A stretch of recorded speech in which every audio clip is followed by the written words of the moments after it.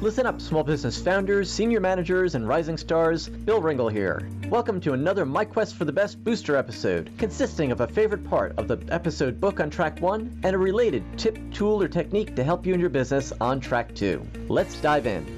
This is episode 375B. Today on track 1, I'd like to share with you a deeper perspective on alignment from episode 375 with Patty Beach, author of The Art of Alignment. It's often the case that a well-trained, neutral facilitator can make all the difference in keeping a discussion on a productive track. In The Art of Alignment, Patty describes a situation in which 3 co-founders of a startup funeral home that offered options that were more personalized, environmentally friendly, and affordable than traditional funeral homes were in a serious disagreement about the direction and division of duties. The discussion was scattered and tense when she first arrived. So after building rapport and establishing some ground rules, Patty facilitated the first part of the discussion to clarify the top issues using the 4 steps of alignment. Step 1 is propose. Ideas are easier to debate when they're out of your own head. 2, probe. Set the expectations that others will want clarification and give them the opportunity to ask clarifying questions without judging, criticizing, or attacking. 3, repropose. This is where you summarize the proposal, taking into account new ideas and refinements that took place during the probing discussion. And 4 is close, where you determine whether the proposal is good enough to move forward or whether it needs to be set aside and re-examined after gathering some additional aspects that were raised. Step 1 was establishing the budget. 2 was closing the funding gap. And 3 was planning the first funeral home opening. What's more, because they had the chance to listen as well as lead, they left the meeting with momentum and a much more positive outlook. Remember this when you have a disagreement that is stalling forward progress. Trying to move forward when you're out of alignment typically leads to a lot of noise and friction. Track 2. This is track 2, where I share a related strategy, tool, or technique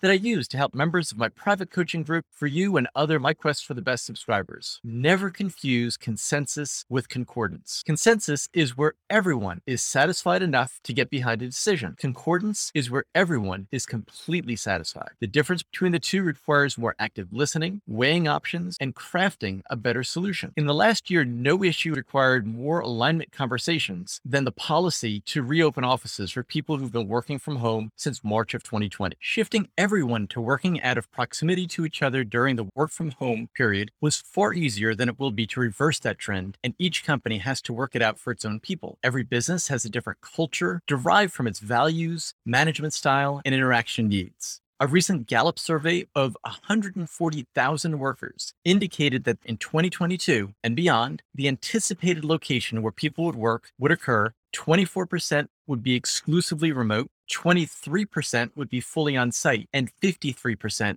would be hybrid. Where your people work should be determined by where they do their best work, individually, as well as with their group, team, or department. While I don't know the specifics of your organization or the details of your work culture, I do know that there are a lot of alignment conversations needed in the weeks and months ahead. Your people need to be heard and understood. A lot of shifts have taken place in the last 2 years that have changed the way we work and interact. Because you are on a quest for your best, like me, you realize that the answers will come out of the discussions rather than out of an email announcing a change that mistakes consensus for concordance.